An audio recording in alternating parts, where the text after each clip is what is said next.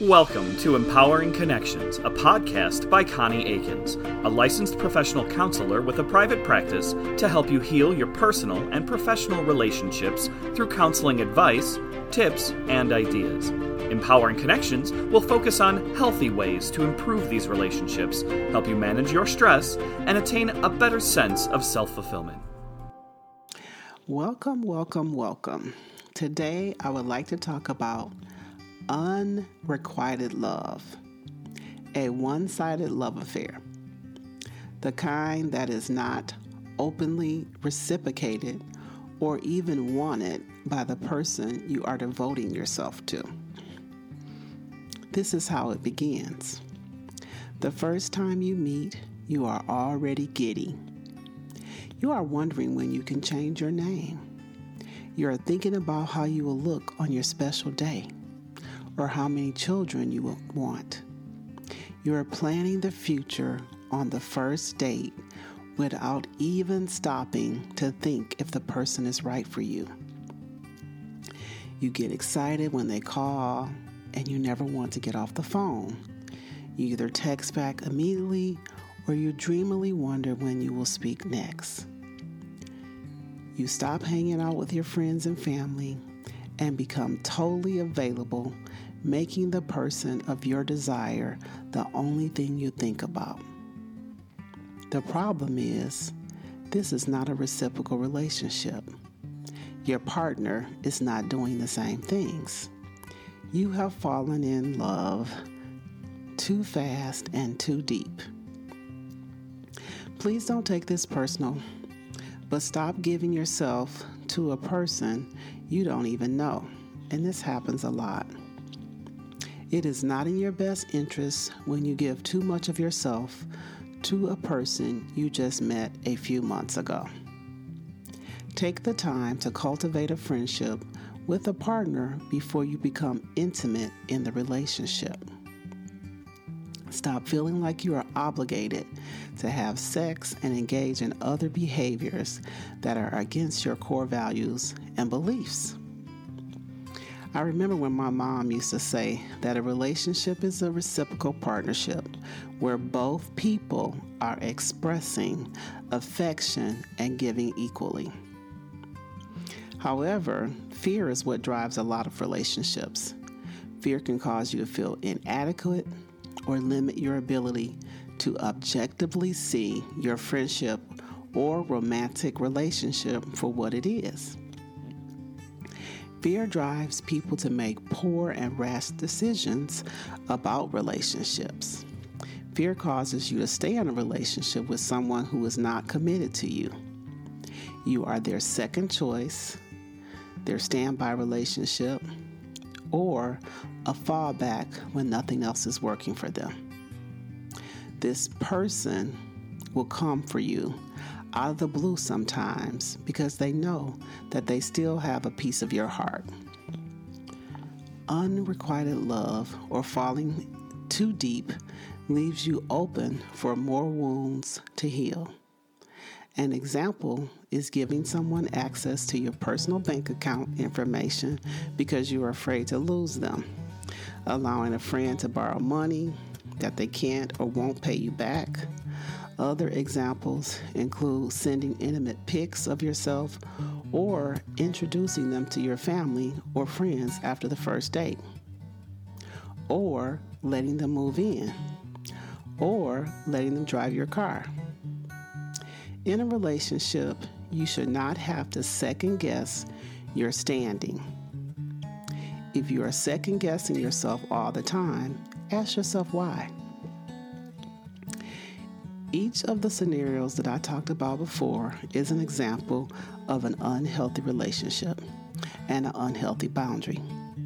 Healthy boundaries include having clear core beliefs and values that help you to make decisions that are in your best interests. Healthy boundaries prevent you from being taken advantage of and leading a life of shame and guilt. Healthy boundaries prevent you from compromising your values and sending that infamous pic that you wish you had never done, or worrying about things that you have done in the relationship after the relationship ends. In each of the examples, it is wise to use your own voice and trust the limits that you have set for yourself. Boundaries, once again, serve as a red flag or warning that you are about to do something that you will later regret or are uncomfortable doing in the first place. When you desire to please gives in to common sense and self-respect, you have fallen in too fast and too deep, and you are in a situation where love is unrequited. Here are 3 tips to keep you grounded. Number 1, understand and quickly acknowledge that something is unacceptable to you, and practice saying no so that you stay within your boundaries. When you are assertive in a relationship, you will always be respected and respect the boundaries of others. Understand your worth. Do you value yourself? Is it painful to be in a relationship where you just give and give and give and feel like you don't receive anything in return? Number 2, listen to the voice of your intuition. It's that voice that's telling you to slow down. The voice that's telling you to get to know the person. The voice that's saying you're going too fast. What you don't want to do is turn around and feel taken advantage of when you willingly loosened your own boundaries. Number 3, ask yourself if you're still sitting in the seat of self-respect. And self-respect and self-compassion are very important. If you want to be respected, then you will have to honor your own standards and beliefs. Having fun or keeping a relationship going by bending your beliefs means that you are standing outside of your own integrity. And integrity is very important. Which is more important to you?